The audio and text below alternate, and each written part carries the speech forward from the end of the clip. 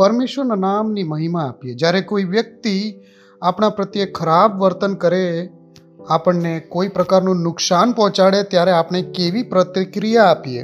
જેઓ આપણી સાથે દુષ્ટતા કરે તેમની સાથે આપણે કેવી પ્રતિક્રિયા આપવી?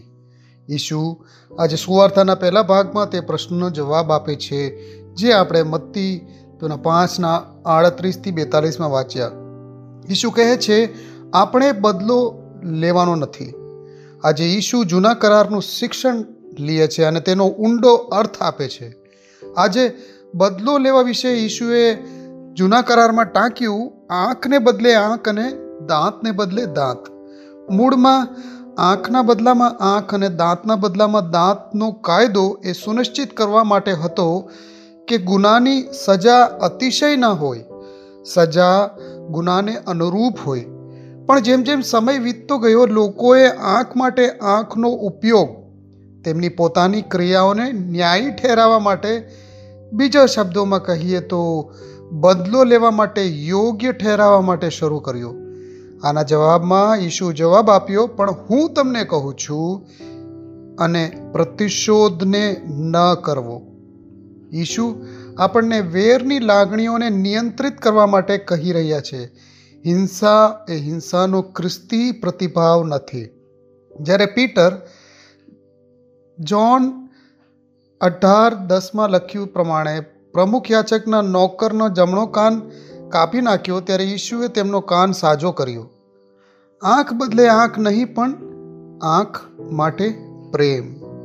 ઈસુ તેને જવાબ આપે છે, પણ હું તમને કહું છું, અને તે પ્રેમની ખ્રિસ્તની રીતિના ઉદાહરણો આપે છે. તમારા દુશ્મનોને પ્રેમ કરો અને જેઓ તમને સતાવે છે તેમના માટે પ્રાર્થના કરો.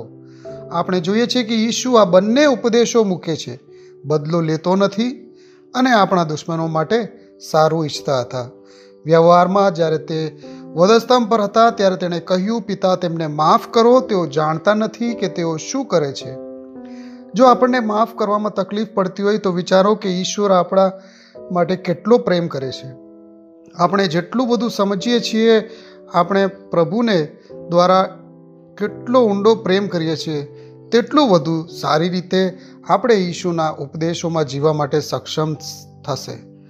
જ્યારે વધારે આપણે સમજીએ કે પ્રભુ કેટલો પ્રેમ કરે છે, તેટલું જ આપણે એ પણ સમજી શકીએ કે દરેક વ્યક્તિ પ્રભુને કેટલો પ્રેમ કરે છે. ઈશુએ સુવાર્તામાં કહ્યું કે પિતા તેનો સૂર્ય ખરાબ અને સારા પર ઉગે છે અને ન્યાયી અને અન્યાયી પર વરસાદ વરસાવે છે. દરેક વ્યક્તિ ઈશ્વરને પ્રેમ કરે છે, પછી ભલે આપણે તેમના વિશે શું વિચારીએ. જો આપણે ગેથસેમનેના પીટરની જેમ તિરસ્કાર સાથે પ્રતિક્રિયા આપીએ તો અમે અન્ય વ્યક્તિ પર ચુકાદો આપ્યો છે, પરંતુ ફક્ત પ્રભુ જ અન્યાયનો ન્યાય કરી શકે છે. અને સ્પષ્ટપણે ઈસુએ પીટરને અલગ ચુકાદો આપ્યો. પીટરે પ્રમુખ યાચક સેવાનો ખોટો અંદાજો કાઢ્યો અને તેને નુકસાન પહોંચાડ્યું. જો આપણે બીજાઓનો ન્યાય કરીએ તો આપણે તેઓનો ખોટો અંદાજ પણ લગાવી શકીએ. ચુકાદો તો પ્રભુનો જ છે. બીજાને પ્રેમ કરવો એ આપણા પર નિર્ભર છે. ઈશ્વરનું સામ્રાજ્ય આપણી માનવ વિચારસરણીથી કેટલું અલગ છે. અને વિચારીએ, જો ગેથસેમનેના વાટિકામાં અગર પિતરે જે કાર્ય કર્યું અને ઈસુ તેને સાજાપણું ન આપ્યું હોત, તો ઈસુનો જે સુસમાચાર છે તેમાં કેટલી મોટી ખોટ પડી જાત. પણ ઈસુ શું કરે છે, તે જલ્દીથી એ ત્યાં સાજોપણું આપે છે, વાત આગળ વધે છે, તે પકડાઈ જાય છે, તો પણ પ્રભુ તે ખોટું કંઈ નથી કરતો.